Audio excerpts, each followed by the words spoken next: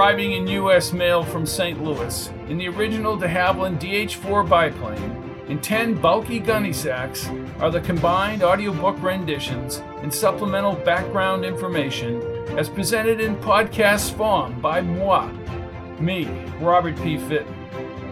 Good evening to one and all, wherever in the galaxy you make your home. Take care of our kids. You got nothing to worry about.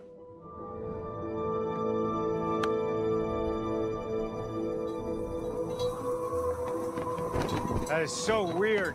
The wind is blowing toward the storm. It's okay. Lightning doesn't strike twice. Where's the thunder? Robbie, you saw the lightning? Yeah, 26 times on Lincoln Avenue.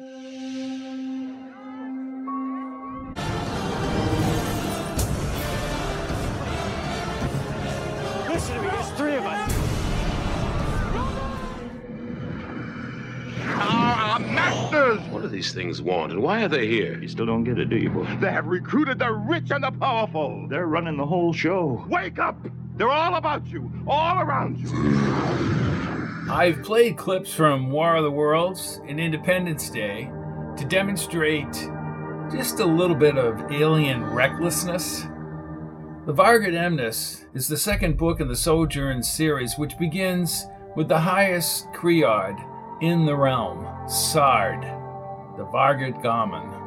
Of course, Sard has human attributes, just carried a little bit to the extreme.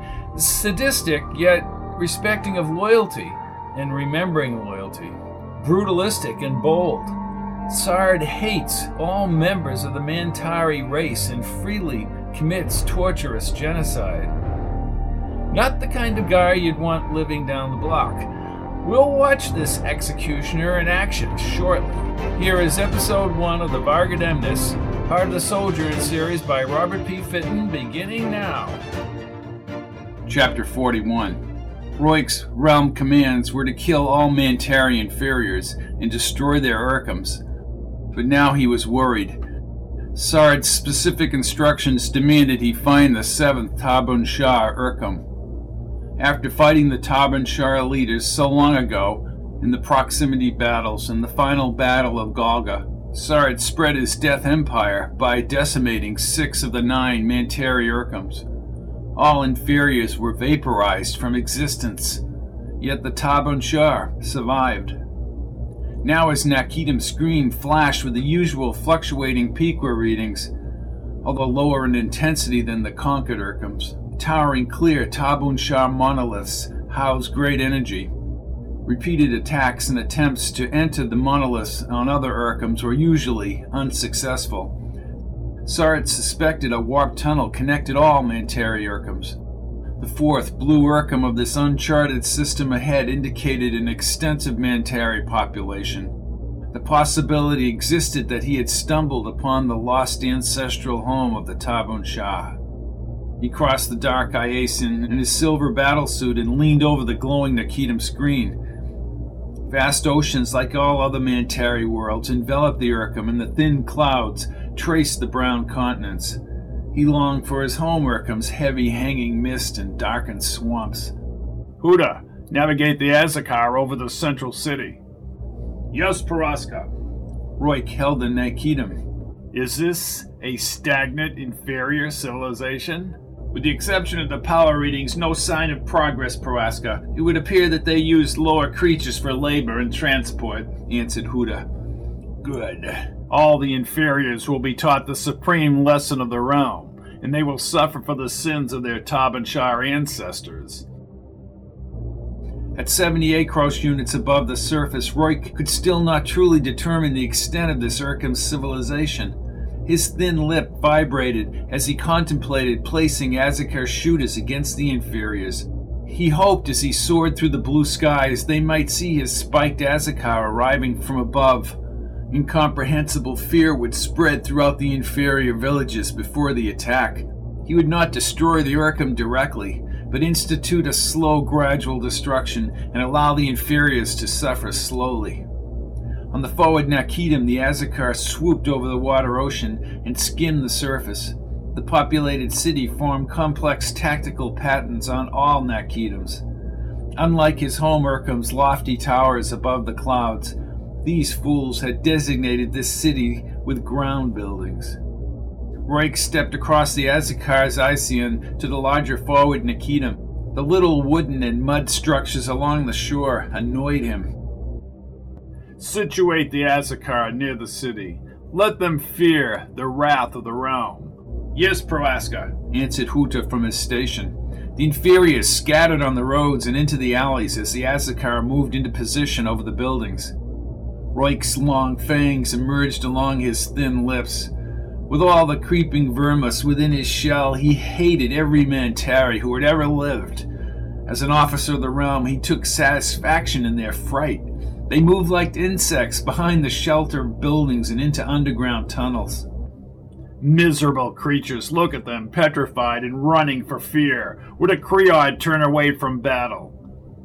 No, Proaska, answered Huta. They are inferior. Roik waited until they had hidden. Let us continue the battle. Bring the Azakar outside the city for embarkation. Yes, Proaska. Less than an 8-cross unit from the settled area, Huta guided the Azakar over a wide green meadow, surrounded by trees and a river wandering into the countryside. Roik strutted across the Iceon and watched the forward Nakitum as the Azakar slowly descended. Then he ordered 2 Selvets to accompany him through the outside port.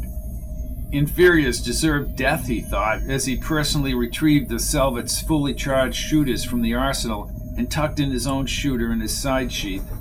Let them suffer the transgressions of Tabun Shah. He checked the outside readings on the Nakitum. Then he led them toward the port. The same disturbing atmosphere as all the inferior Urkhams. No cloud formations, Proaska, said the senior Selvet. We will not have to be exposed to their Azor's harsh light for too long.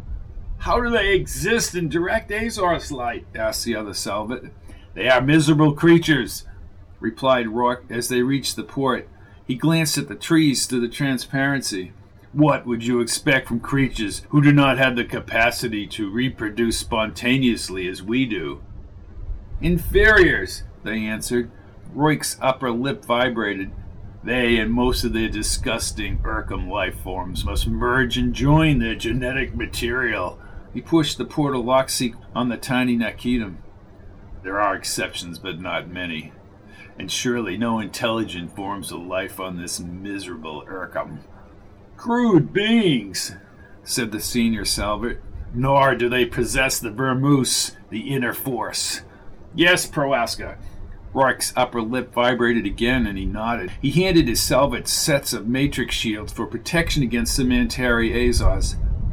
The glare subsided once he placed the shield over his own matrices. These creatures are interdependent, beyond duty. Adjust your shields. Exposure beyond a few decics can damage your matrices. Yes, Proaska. Open lock.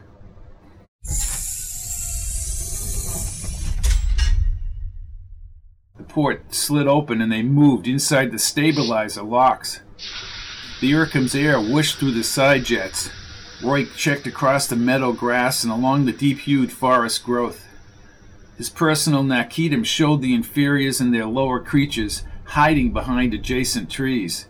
The port slowly retracted once the air equalized, and the shadow of the Azakar's spiked silver hull extended across the grass. His preference involved attacking these beings with his faster and smaller personal Pizakar, but he did not want to deny his Selvets the pleasure of the kill. Your orders, Proaska. Plot the inferior positions on your shooter scans. His Nakitum displayed the woods and 9 inferiors behind a wall of stones and ore trees. Some sat atop their lower creatures. Discharge shooters. 3 intense green bolts burst into the woods. 1 tree toppled and branches shattered. A few fires ignited and the white smoke twisted above the branches. Some of the inferiors, knocked down from their lower creatures, produced painful cries that echoed back to the meadow. Their pain sent his vermouth charging through his shell. They are still alive, Proaska. A quick scan showed 5 Mantari dead on the forest floor. 2 wounded retreated through the woods. Again! Fire again! More trees snapped as if hit by the winds of a powerful Urkham storm. Roik motioned his selvets across the meadow. According to the Nakitams, the remaining 2 inferiors remained trapped at the end of a smoky forest swath. Roik leaped over the 2 smoldering trees. In the bushes, he spotted the 2 light-skinned inferiors, red saurine leaking from their ripped flesh. He aimed his shooter at the highest setting. Thin green aptar lines enveloped the horrified inferiors, producing a brilliant white glow before they vanished in a puff. 2 additional inferiors fleeing, shouted his senior salvet. Roik gazed over the smoke columns. We will relish in taking them in personal combat. As he hurtled over the debris, Roik sensed the salvet's raw excitement. He ascended a wooden knoll, untouched by shooter fire. 2 inferiors hit against a rock ledge, but quickly limped down a side trail. His salvets easily overtook them. Roik's serrated jaw slowly expanded from his appendage graspers. He swung his craw across the creature's shoulder, ripped open its outer flesh, and sent saurine exploding. The inferior screamed as Roik lifted it into the air by its chin. He thrust his craw through the Mantari's stomach, puncturing the inner cavity and back. The inferior's dark eyes rolled upward. He threw the body across the ground. It had died too quickly. Methodically removing the graspers from the inferior's appendages provided a more rewarding torture.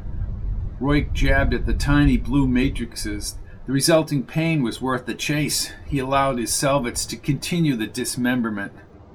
He proceeded along the rocks and instituted a full scan back to the main city.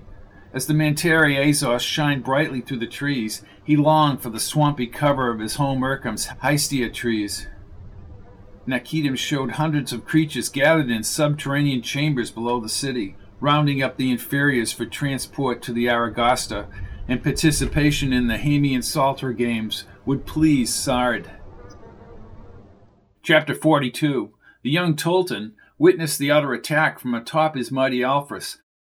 When he heard reports of the alien ships hovering like pointed swords in the sky and the sightings of enormous green creatures stalking the meadows, he almost believed the ancient Tabanshah writings. Panic had spread throughout his people, yet he had no course of action as he approached the fires across the meadows, kicked his Alphras, and galloped down the wooded trail back to the fortress. How could Tabanshah, if they existed, allow this to happen to his people? The grassy ground thundered near the edge of the village. Over the fluffy treetops, the sharp-edged silver alien vessel circled, and another beam ripped through the forest. The Tolton nudged his furry Alphras down the road toward the red lathstone pillars on either side of the fortress gate. Some of his people had left the safety of the tunnels and now roamed the streets.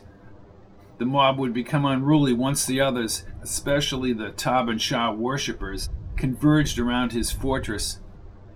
As Tolton of this Al-Basharian enclave, he had sworn to defend his subjects. With no answers, he rode through the open iron gates.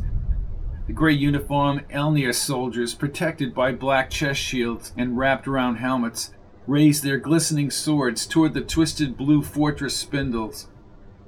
An unruly mob filled the square as he dismounted the Alphras.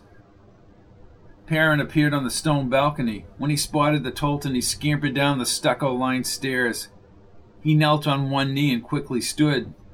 "Tolton, the people are demanding that you stop the alien ships." The Tolton looked around. "Where are the rest of my personal Elnir?" "They fled underground when the alien ship appeared in the sky." The Tolton suppressed his anger only because of his sense of duty. He started across the dusty courtyard. "I have been at the metal power, and I assure you, nothing can be done." "Tolton, how do we fight them?"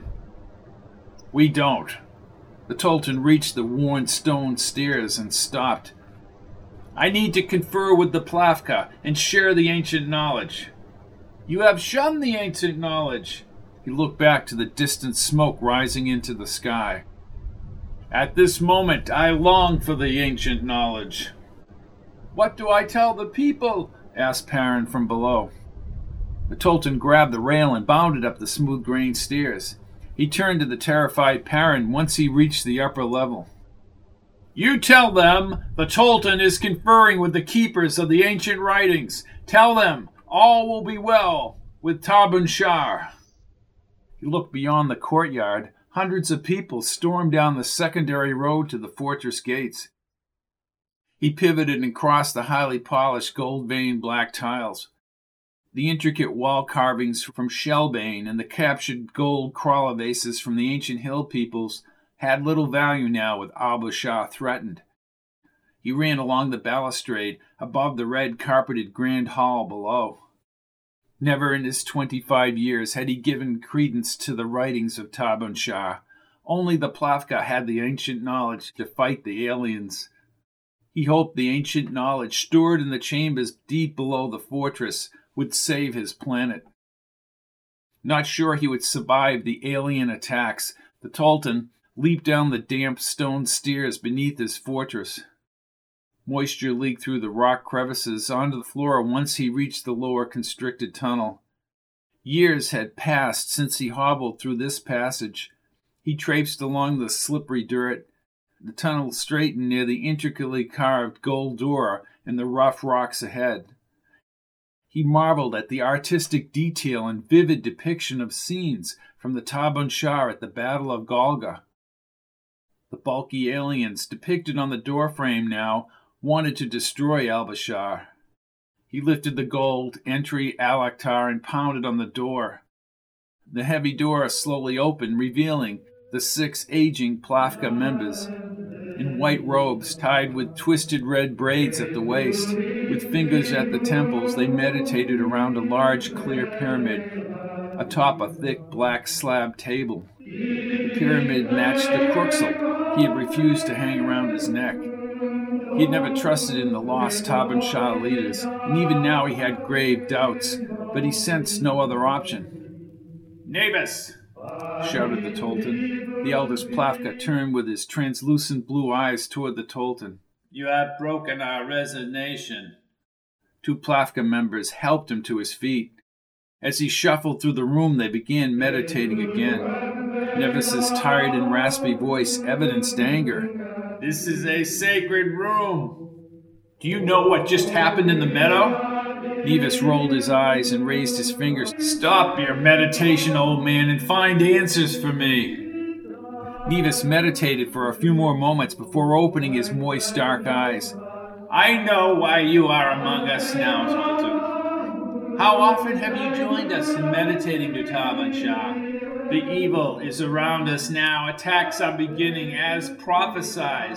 And now you demand help. You will help me if you value Al-Bashar." Again, Nevis placed his fingertips against the straggly white hair wisp along his temples. He raised his strained voice. "It has begun! The evil, the killing, maiming with their inconceivable power. The interventions, time grows short. Find the ancient writings, you old fool." The Tolton clenched his fists when Nevis rolled his eyes again. "What do the ancient writings say?" "The time has arrived. It is time. It is time." The Tolton grabbed the old man's slumping shoulders. "Time for what? I demand you tell me what you are babbling about." His eyes remained fixed. "You must meditate. It is your only hope." "Like you and the rest of them?" The Tolton lifted his clear cruxel. "Meditate? Wear this cruxel of my ancestors, and for what? What has it ever given me?" "Trust that the cruxel will lead to the final victory of the Suryaf Khan over the interventions." "I don't care about the Suryaf Khan. I am an Al-Basharian who questions Tabun Shah. I ask, how could they allow any of this to happen? I hate them. I hate the suffering they allow." "No, Tolton. Tabun Shah is your refuge against the interventions." "Where is the ancient knowledge of our ancestors?" "The unbeliever now trusts Tabun Shah." "Silence!" The Tolton tightened his wrist. "Al-Bashar is about to be destroyed. I will trust in whatever will save my planet." Nevis clapped his hands. "Bring forth the word of Tabun Shah." The Plafka broke meditation. The Tolton tightened his brow when Nevis wandered back to the circle, and they began a low, humming chant. They reached forward and placed their fingers against the smooth pyramid. The clear pyramid slowly lifted off the table. The apex sent a burst of brilliant green light upward. The shimmering brightness spread and cascaded over the cracked chamber walls. "What is this?" demanded the Tolton, holding his arms out. "Praise be to Tabun Shah. I was not aware of this. Praise be to Tabun Shah." The Tolton shielded his eyes. "Who made this light that glows with no fire?" "Trust in Tabun Shah." "I trust in myself." An outline depiction of the village formed on the wall below the levitated pyramid. A green webbed dome spread over a red and yellow representation of the village. Tolton turned back to the group. "What is this drawing?" "Protection of the village," said Nevis, his white beard shaded in the green light. "Provided by the Ancient Ones." "Well, this cannot be," said the Tolton. "More attacks will be thrust upon us, but we will be safe if we trust in Tabun Shah." The Tolton studied the detailed web and imagined the alien ships in the skies above the village. "I will believe in nothing until I see it happen." Chapter 43. 100,000 Creods aboard the Aragosta submitted their lives to Sard. His battle cruiser's rusty hull extended more than an A-cross unit against the starry night. Green and red cruising lights flashed as the mighty vessel hummed through open space.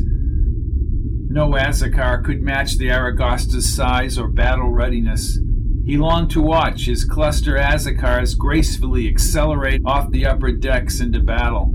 He fully exposed his fangs and he thought of the Mantari inferiors and how he had annihilated them and spread his death empire on Altashar 16 reefs ago.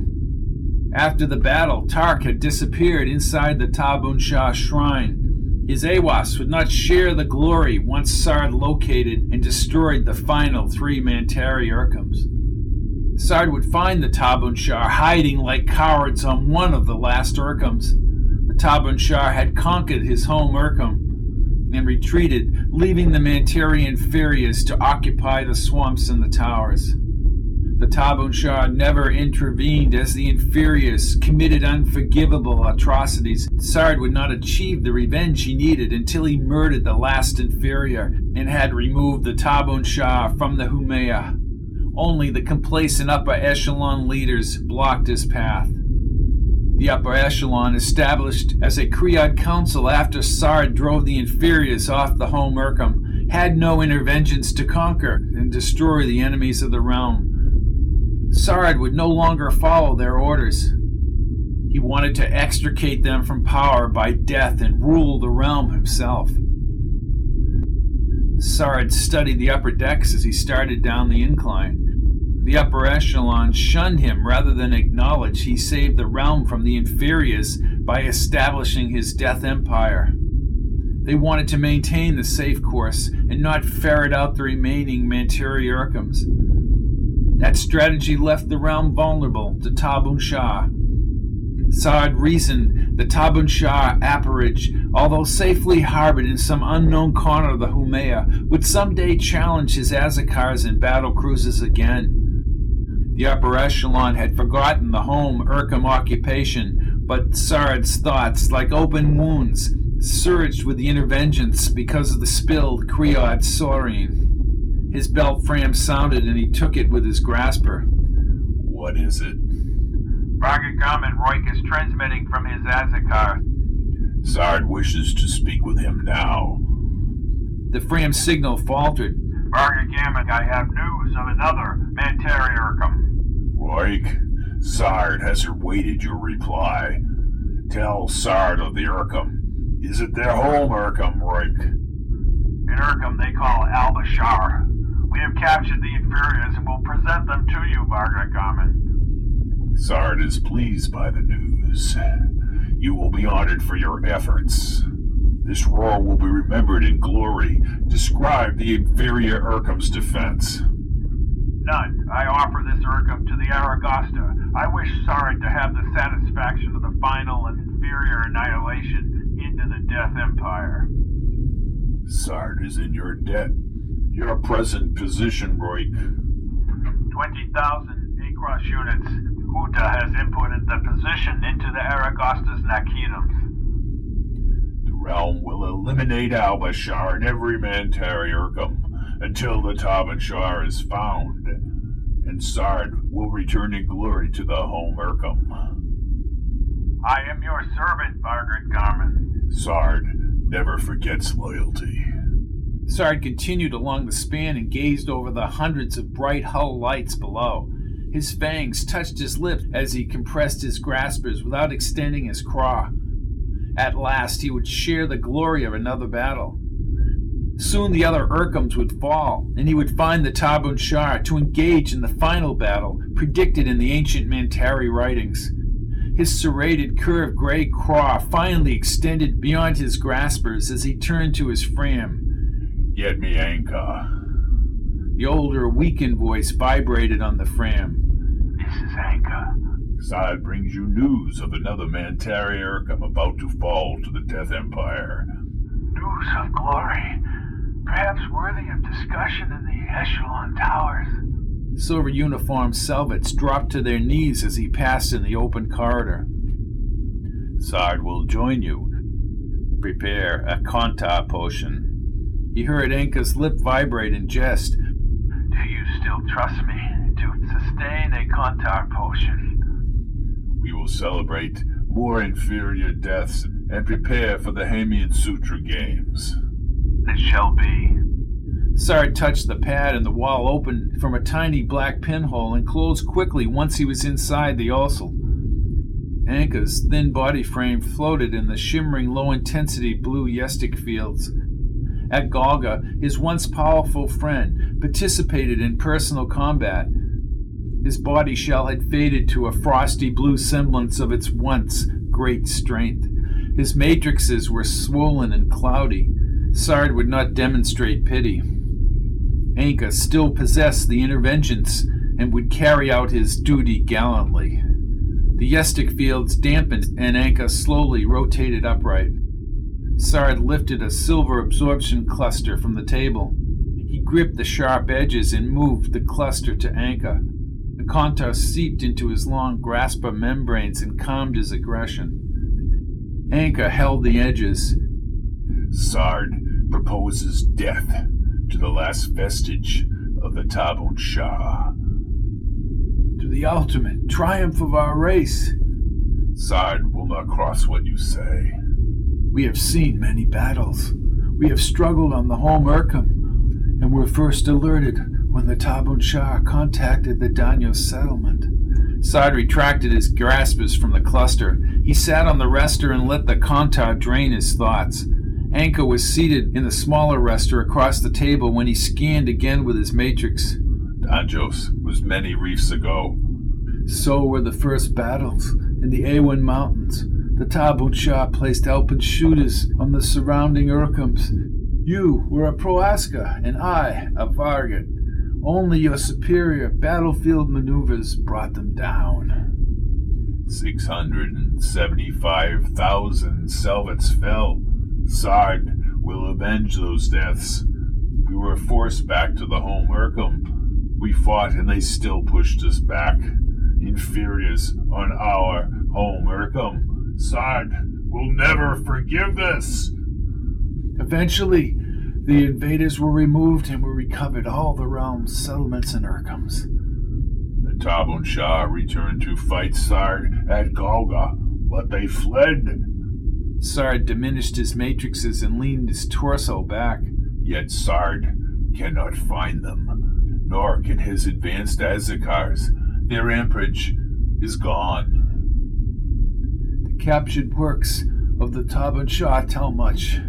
At my advanced age, I have to ponder the inner thoughts of their civilization. Let them have their inferior inner thoughts.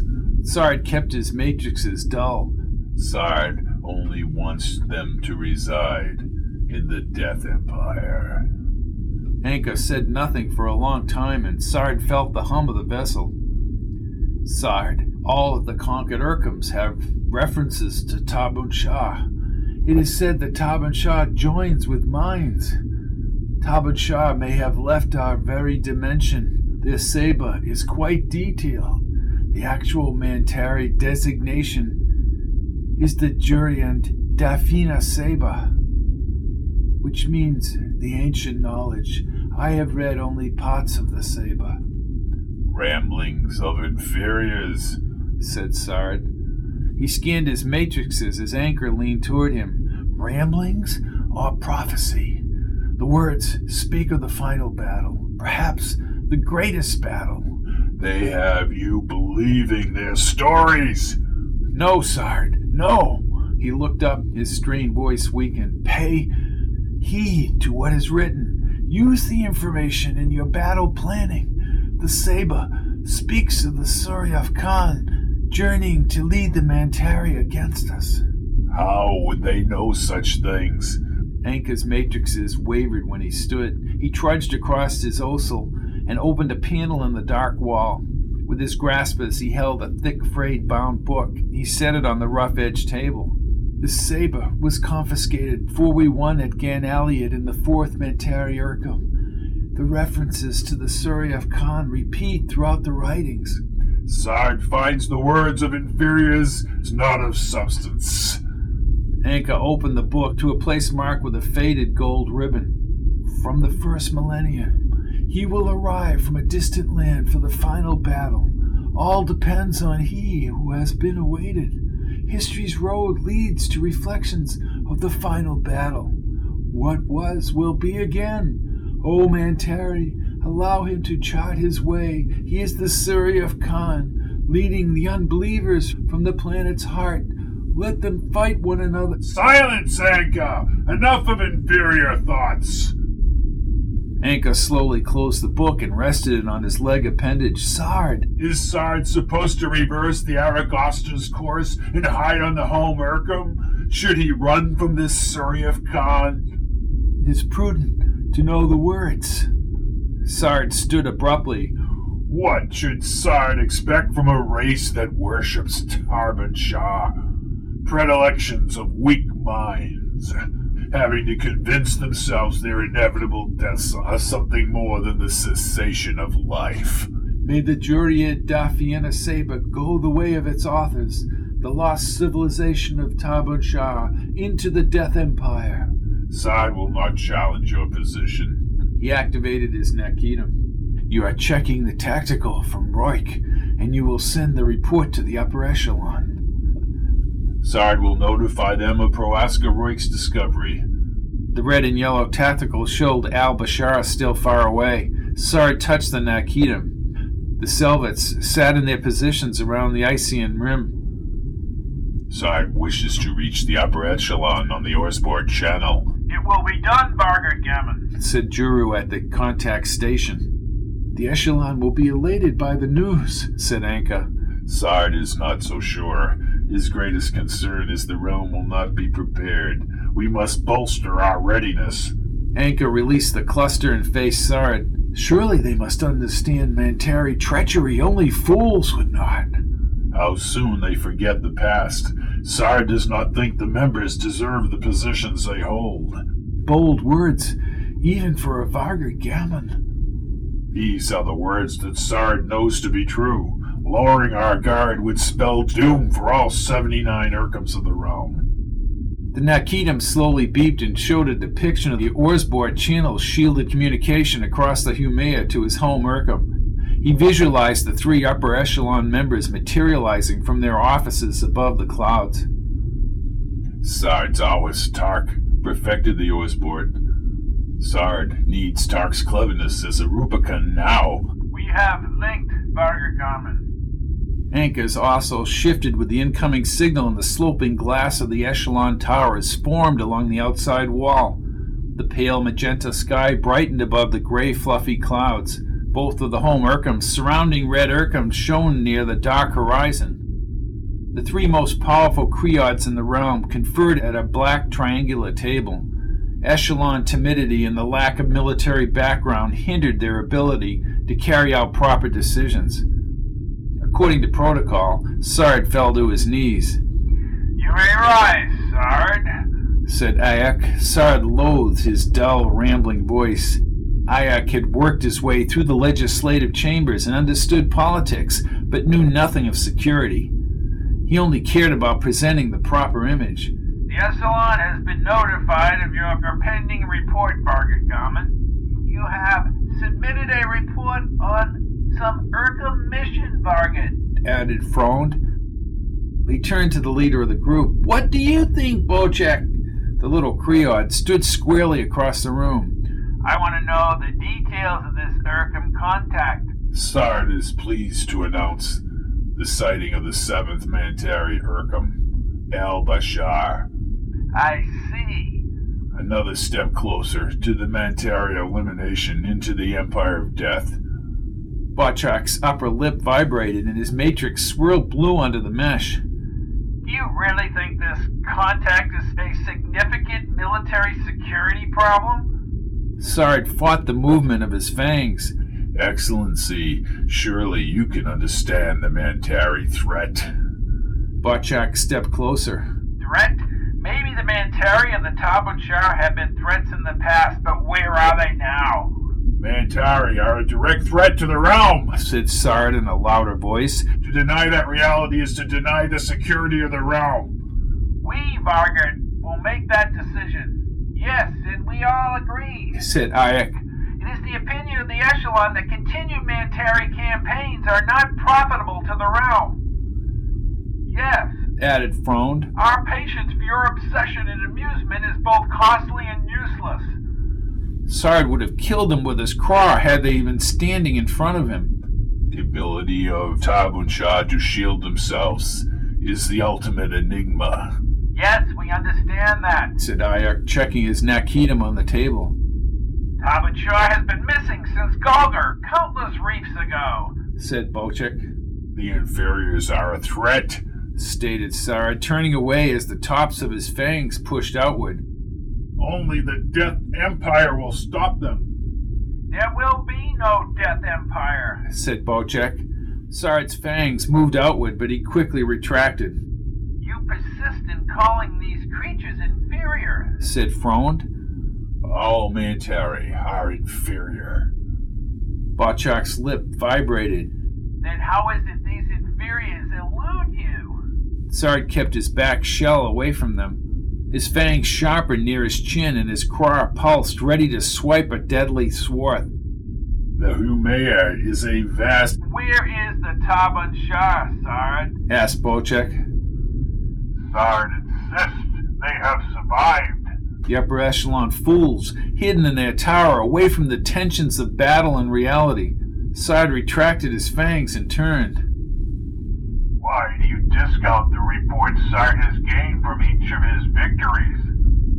"Scurrilous reports," answered Bochek. "If the Tabunshar still existed, they would have come to the aid of their own Urkums. They do not exist." The saber of the Tabunshar speaks of the final battle, said Sard. That time has not yet arrived, but the battle is predicted. We must be prepared for the Tabunshar to emerge from hiding. Sard intends to win that final battle. Bochek again moved closer. Sard could easily crush Bochek's head quickly. "Tabunshar is a self-perpetuated myth, like all myths designed to help combat the harshness of reality." What do you tell Sard? "Your orders, Vargut Emnas, are to destroy Al-Bashar, the 7th Tabunshar Urkum. Like all the other conquered Urkums, it will be colonized and a suitable atmosphere created. But when this campaign is over, you will bring the Aragosta back to the home Urkum. The Mantari campaigns will be over, and we will celebrate in the assembly hall with our people." Before Sard could respond, the upper echelon vanished on the Orsborg channel. His thin yellow tongue twitched between his exposed fangs. He tightened his graspers and flailed about Anchor's ossel. They fear Sard. They fear Sard amongst his people. They will not push Sard aside and send him to some remote region of the Humea. Sard will never comply with these orders.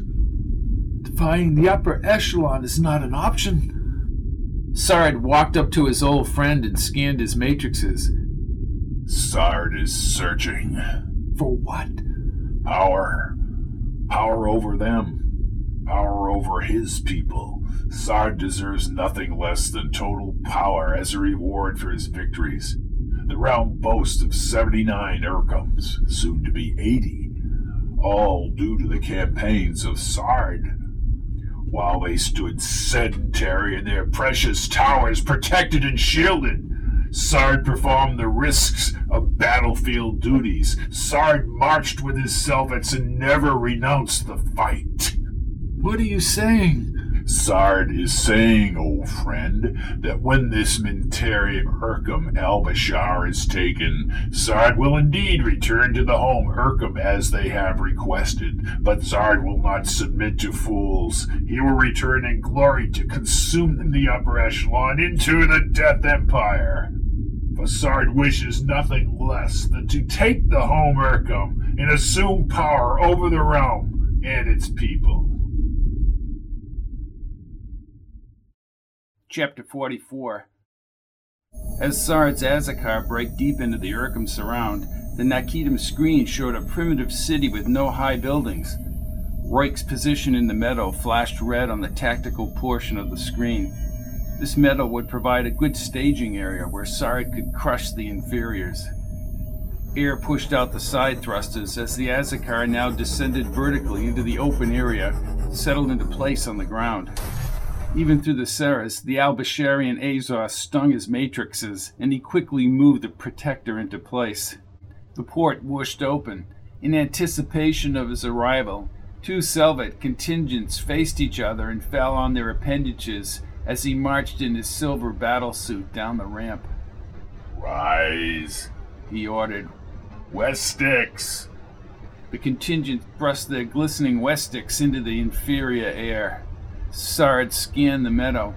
Royk promised the sacrifice of one inferior for each of the realm's 79 Urkums. He faced Sard again and raised his Westic. Hail, Sard! Vargut Emnas! Other Selvets marched the line of minuscule, light-skinned inferiors into the clearing. Some were beaten and others already had gaping wounds, but all were able to walk. The cowards silently stood before Sard in the glare of the Al-Basharian Azores. What have you prepared, Royk? Asked Sard. Vargut Emnas, I present to you the enemies of the realm. The enemies of the realm are accepted. He dragged his Westic from the sheath and faced the inferiors. A few whined in their groveling alien tongues. Sard's upper lip vibrated as he lifted the Westic's sharp edge and whacked the nearest inferior's shoulder, slicing off its appendage. Red inferior saurine splattered over the grass. Sard could feel the interventions thrive as the inferiors wailed and others raced forward. Alert Selvets quickly cut them down. Sard lowered his Westic again and severed the screaming inferior's other appendage. The useless creature fell to the ground, screeching in pain as it squirmed and slithered to its death on the grass. Suffer the sins of your inferior race into the Death Empire. Carry forth your destiny, shouted Royk. Sard's Selvets wielded their Westics with great efficiency before the first inferiors expired. The cries for pity amidst the raw flesh energized him. He joined the Selvets in the saurine-drenched slaughter and hacked off the inferiors' heads and appendages. A few stray moans soon faded to a deathly, victorious silence.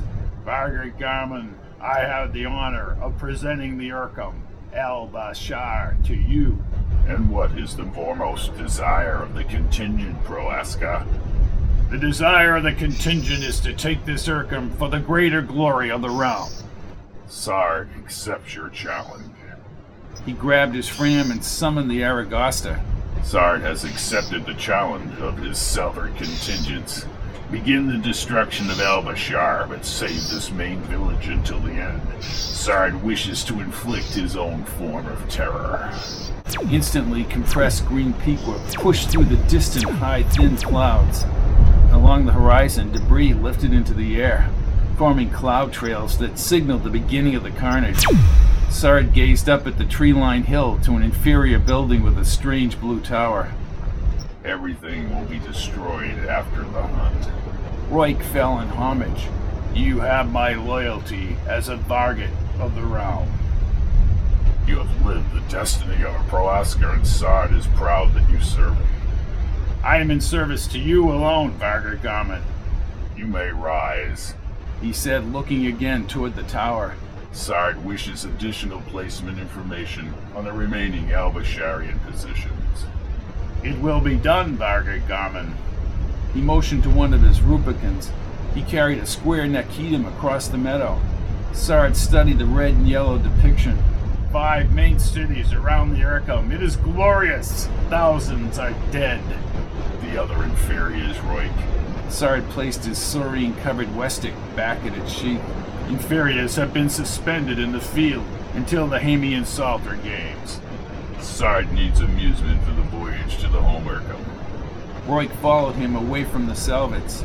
During what is to come, Sard also needs your undying loyalty, Roik. I will give my life for you, Vargut Garment. The Salvets opened up their shooters and vaporized additional inferior corpses.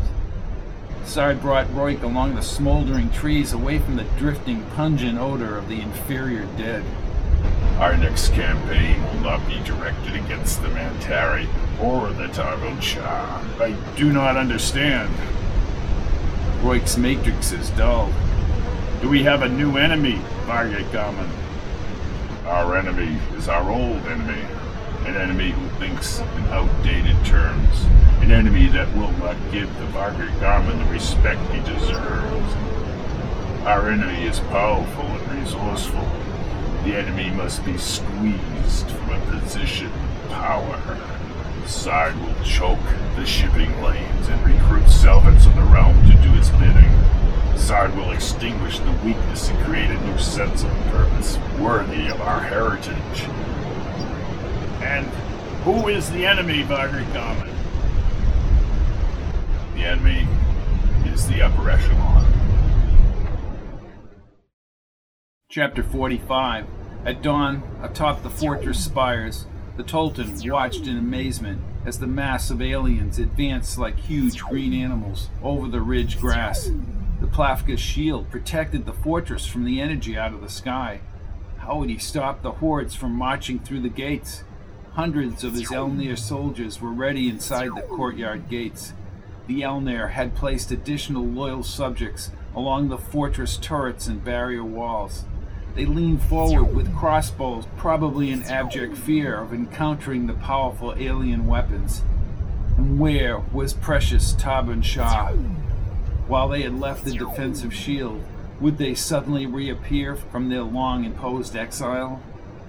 His personal Elnir guard, eyes glossy and beard stubble dark in the morning sun, gazed out over the ridges. Perrin, what hope do we really have? I do not see any hope, Tolton. They are armed and will do what their sky weapons could not do. Perhaps you should formulate surrender terms. Surrender to be tortured and murdered? In the meadow where he rode the Alphras every morning, thousands of silver uniforms moved onto the dirt road from the tall grass. Even from a distance he saw their blue mesh eyes embedded in their oversized green heads. Then we will all go down together. Or flee the ancient catacombs. I will flee only if there is no hope. He drew his sword from the clean leather holder. Years of competition in the fortress would never prepare him for this battle. He studied the morning shadows across the meadows one final time and fixed the images in his mind should he die on this day. He marched with Perrin down the darkened spire steps, lightened occasionally by an open window. The Elnir soldiers cheered when he reached the barrier wall. Gripping his sword, he walked stiffly to the wall, overlooking the soldiers in the courtyard. They want your leadership, Tolton, said Perrin. The Tolton faced the soldiers in the courtyard and along the barrier wall. Ours has always been a planet of peace. Love and friendship have been our values. But now we face an ancient foe from the sky. That foe has chosen to stake out Al-Basharian soil. I accept their challenge. He pushed his sword upward. We will fight the hordes in the meadow, on the river plains, and at the fortress walls, until we have vanquished their shadows off the sacred soil of our planet. Your commands, Tolton, asked Perrin. Elnir Masters, stand by your bows. 100 elite soldiers in brown leather cloaks raised their black polished bows over the fortress walls. The aliens, silver uniforms reflecting in the sun, swayed in unison until they marched toward the fortress. He longed to puncture their green-shelled bodies with his sword, but as he prepared to give the order, he kept wondering if the Taban Shah would end the pending carnage. Sard marched ahead of his Selvat columns. He saw the Urkham lead his Ossel across the clearing. Nakidim's scans showed the inferior Selvats packed behind high gates and along the upper stone walls. Again, he grabbed the Fram from his belt. Uda, hit them again. Shake them. It will be done, Vargut Garman. Shooter fire pulsed from the sky, but the green peak was scattered over a rounded area above the village. The treachery of Taban Shah. Only they could have left this field in place. They must be here. Here on Al-Bashar. Do your orders stand, Vargut Garman? Asked one of the Proaskas behind him. Sard checked the enlarged view on his Nakidim. The inferiors stood on the upper wall fortifications. Sard's standing order demanded the Selvats loop their form ladders over the high walls and slay the defenders valiantly. His Selvats would have a taste of Mantari Soreen. He clipped his Fram and waved his grasper. To the ground! As the Proaskas relayed the order down the column, Stambics whizzed above. Several Selvats fell. Others plucked the Stambics from their shells. Sard stormed ahead of the column and personally fired his shooter along the wall, brushing the inferiors back inside. Even though his shooter functioned under the high shield, he wanted to savor the ground combat. He drew his Westic and held it high as his inner vengeance soared. Death to all inferiors! Death, death, that they should shed Creod Soreen! He charged through the village gates toward the fortifications ahead. His Selvats created the enhancing glowing blue ladders and sent the claw anchors over the high-formed walls. The inferiors ceased shooting their Stambics. A second Selvat group produced ramming rods and smashed them against the front gates. He followed his Selvats up the ladders and over the top. The inferiors, huddled under the canopy, retreated along the wall. As he led his Selvats forward, he swung his Westic wildly, and he relished the invigorating sound of metal slicing through Mantari flesh. One of the Mantari Selvats rushed him, yelling and cursing in a foreign tongue. He hacked off a portion of the inferior's head and lanced the body of another approaching defender. The dead lay scattered on the worn stone walkway and stairs. Sard was about to move toward his Selvats when one of the inferiors leaped from the overhang. With his fangs fully exposed, Sard swiped his claw into the inferior's arm, and the creature dropped his sword. He moved quickly and pierced the inferior at the waist. Then he gnawed at its appendage. Parts of the corpse fell to the stone, and Sard chewed on the rest of the ripped red flesh. Ahead, his Selvats chased the defenders off the upper wall and down the stairs. More Creods broke through the main gates. A mass of inferiors staggered back. His Selvats could now attack from 2 points. As he turned, one of the inferiors, dressed in a bright red uniform, spoke in a loud voice at the end of the wall. Sard activated his appendage Nakidim so he could hear the words. The Mantari held up a thin Westic in his hand. I am the Tolton. You've come to destroy my people. You are an inferior, and your race of inferiors deserve to die. Better to die than to submit to you. The Tolton bravely moved closer, gently swaying his Westic. I will kill you. Sard respects a brave Selvat, even an inferior Selvat. Sard may spare you from the Death Empire. The Tolton raised his Westic.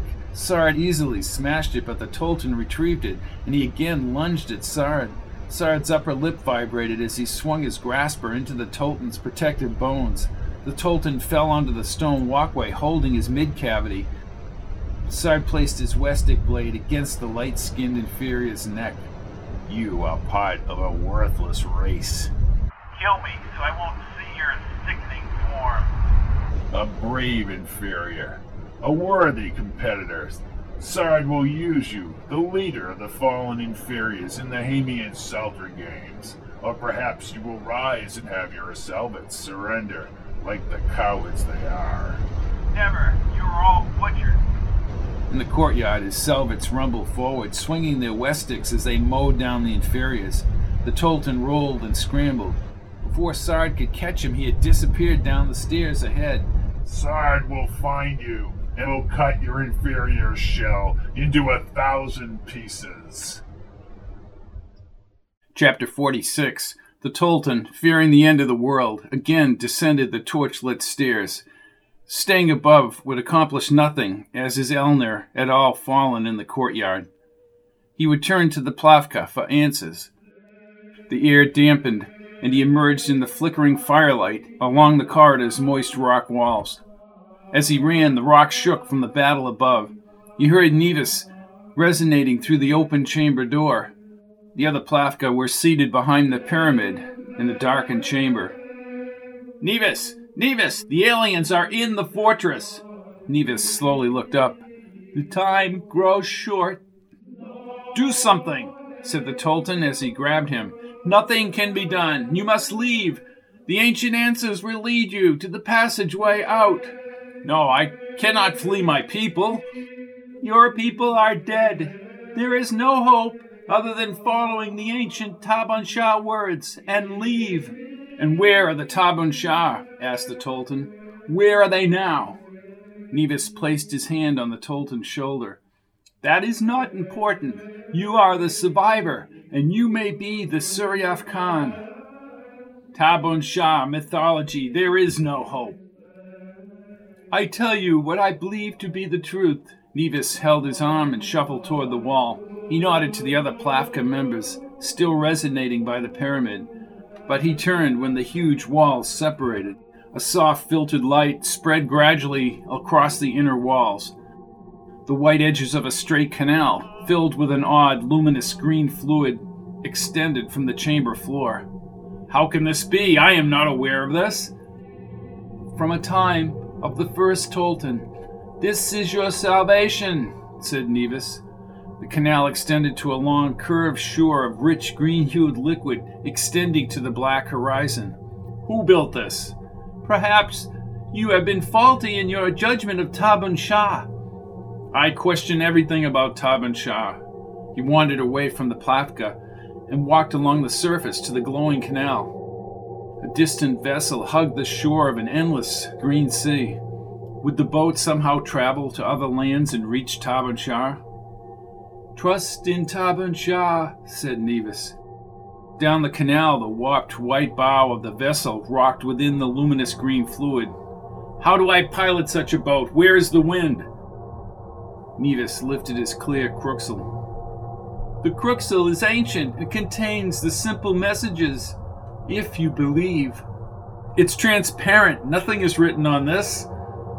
The Tolton grabbed the cruxel, tucked it in his garment, and started down the canal. "Accept and trust," said Nevis as he followed.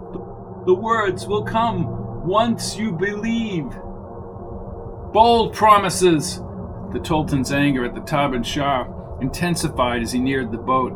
"I don't understand how the total death of a planet can be condoned. Is this Tabun Shah's compassion?" "Trust and accept." "I shall do neither. Tabun Shah, if not mere legend, must be held accountable for the destruction of my planet. Wherever I am to go, I will rise again as the Tolton." The Tolton studied the upper rail and flat, perforated, copper-colored sails as they approached. A thin white plank extending over the glowing canal connected the deck with the slab. Tabun Shah provides. Am I just to walk on this vessel and trust that Tabun Shah will safely deliver me to paradise? You are young. You can chart a new life where you say you will rise again as Tolton. And where are the supplies? How do I eat? This is a death sentence. You must first learn to trust. Nevis dropped to his knees and sat back. He crossed his legs and lifted his fingertips to his temples. As Nevis entered into a deep state of resignation, the Tolton had an odd compunction. Something beckoned him upward, and he stepped onto the plank. A wide, grainy surface covered the deck of the vessel. Lower stairs were situated further down the boat. He jumped onto the deck, and a burst of colored particles emerged through the minute holes in the sails. The boat lurched and coasted forward as the plank vanished into the green glow. Nevis, what have you done? Nevis remained in resignation, and the Tolton took the cruxel in his hands. He still saw no writing on the clear surface and was about to hurl it overboard. Instead, he dipped his knees and the boat rocked again. More sweeps of brilliant colored dots passed through the sails and illuminated the blackness above. He could see the Plafka's room for the longest time. As the boat gained speed, he stared at the cruxel. Then he grabbed the solid mast and continuously rocked the boat. The white shoreline in Nevis's form moved farther away as the particles trailed overhead. Trust was something thrust upon him like an elixir. He might find a future life if he did not die on this lifeless sea. Chapter 47. Most inferiors were either in transit to the Aragosta's Yestic fields, or their skulls prepared for the Death Empire.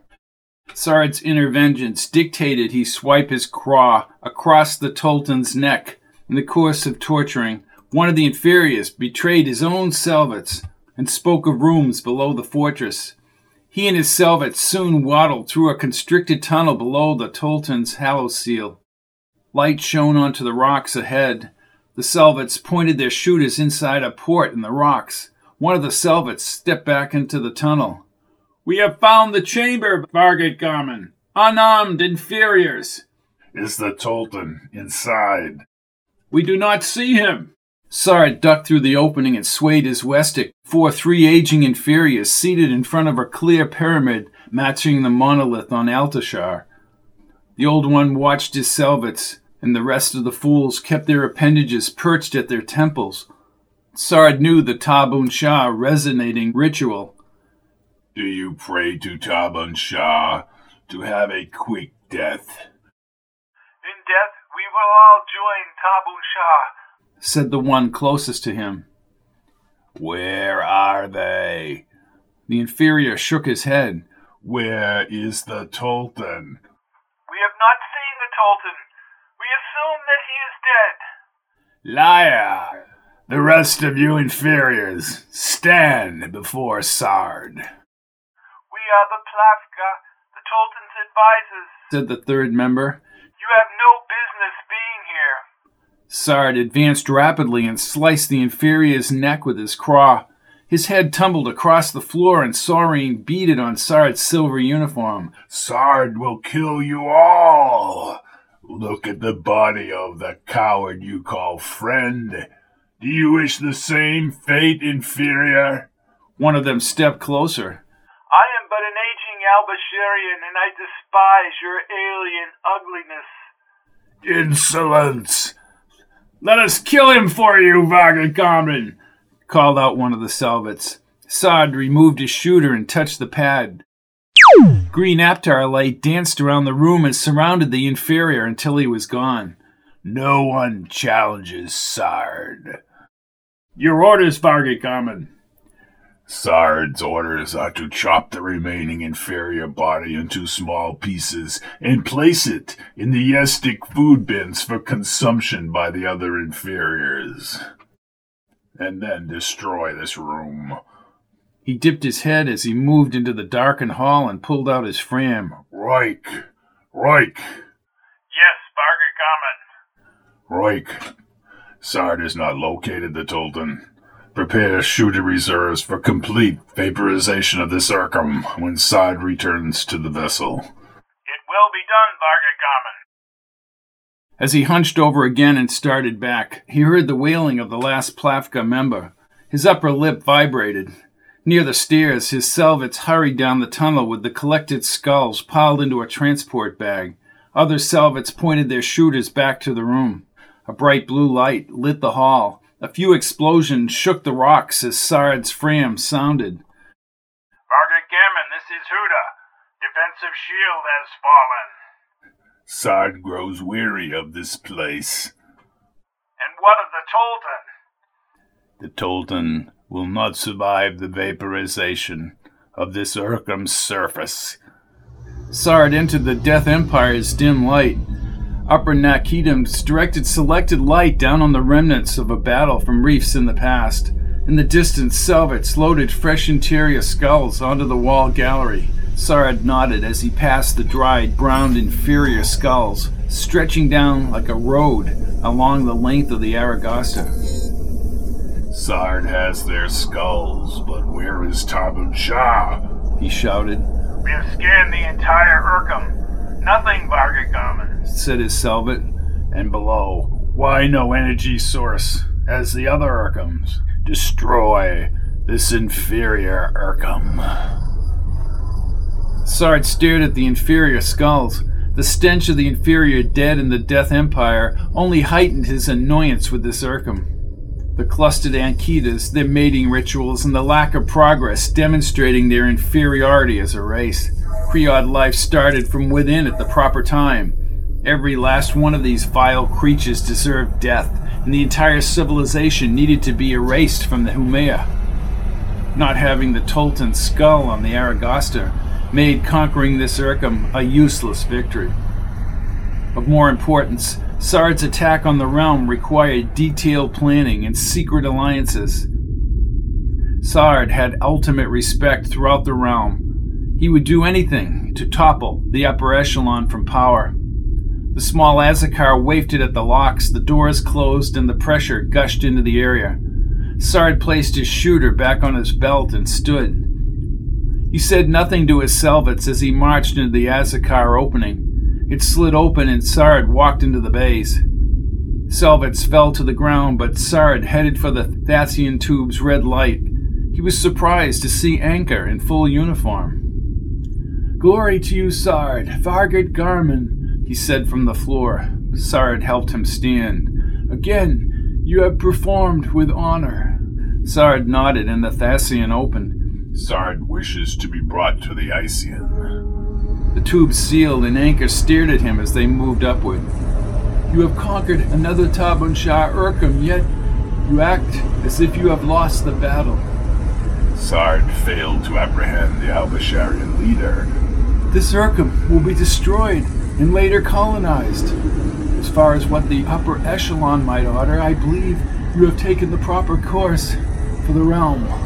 Sard did not even scan the older Creod's faded matrices. "The echelon knows nothing of battle. Let them sit in their towers, issue useless orders.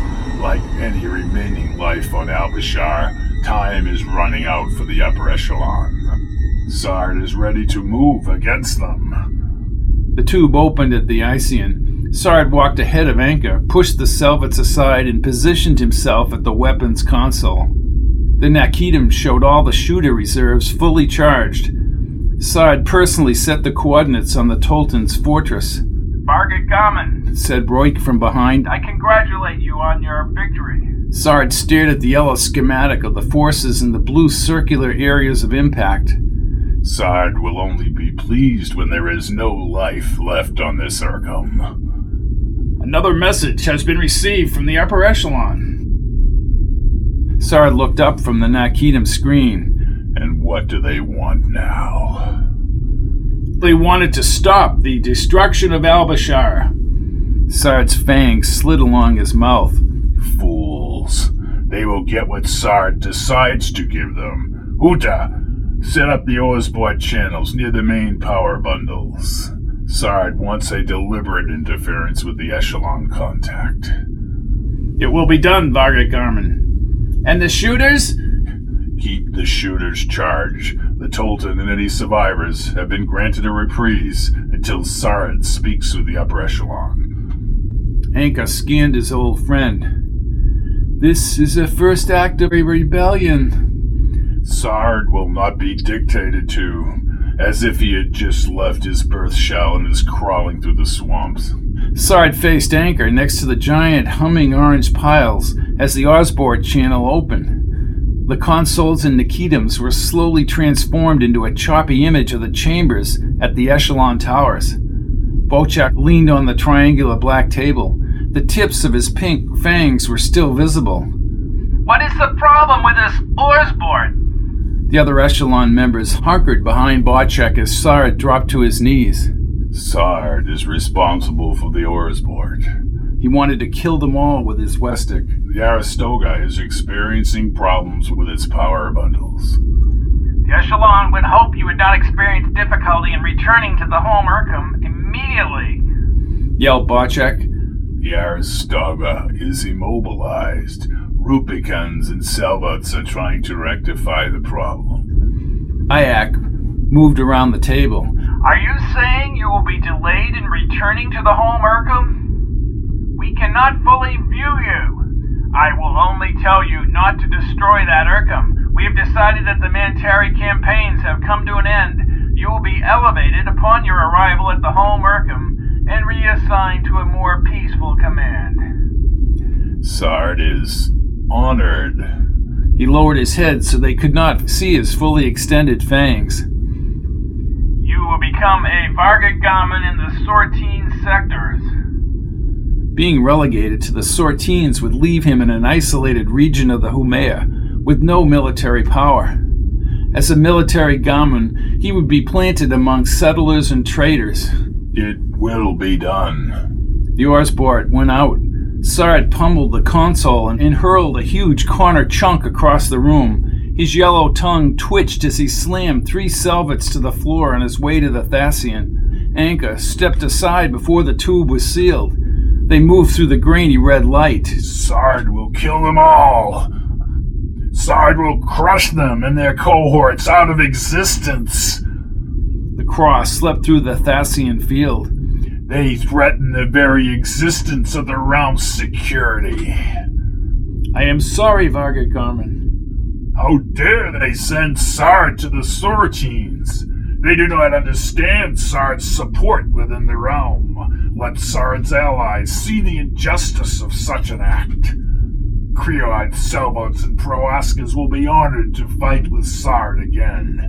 He will only need 2 Ampri Jazzicars with the Aragosta, maybe a few freighters. Sard will cut their food lines and halt all Azakars moving in commerce with the home Urkham.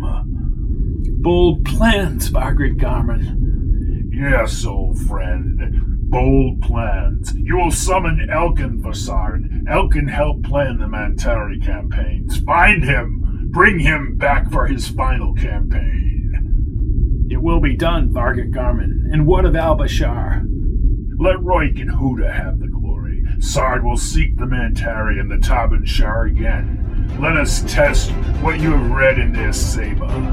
Prepare for the final battle on the Suryaf Khan.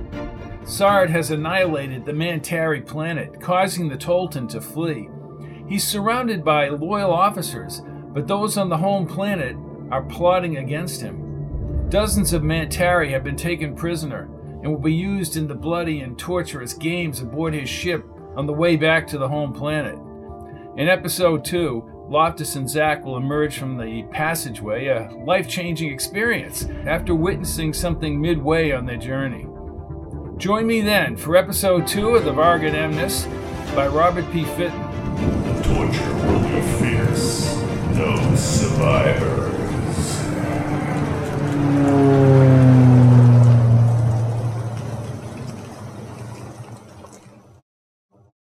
All of my books are available in paperback, Kindle, and audio at www.fittonbooks.com. And here's a real nifty factoid. You You can listen to all my audiobooks without interruption on audible.com. Just type in Robert P. Fitton. Thank you and good night.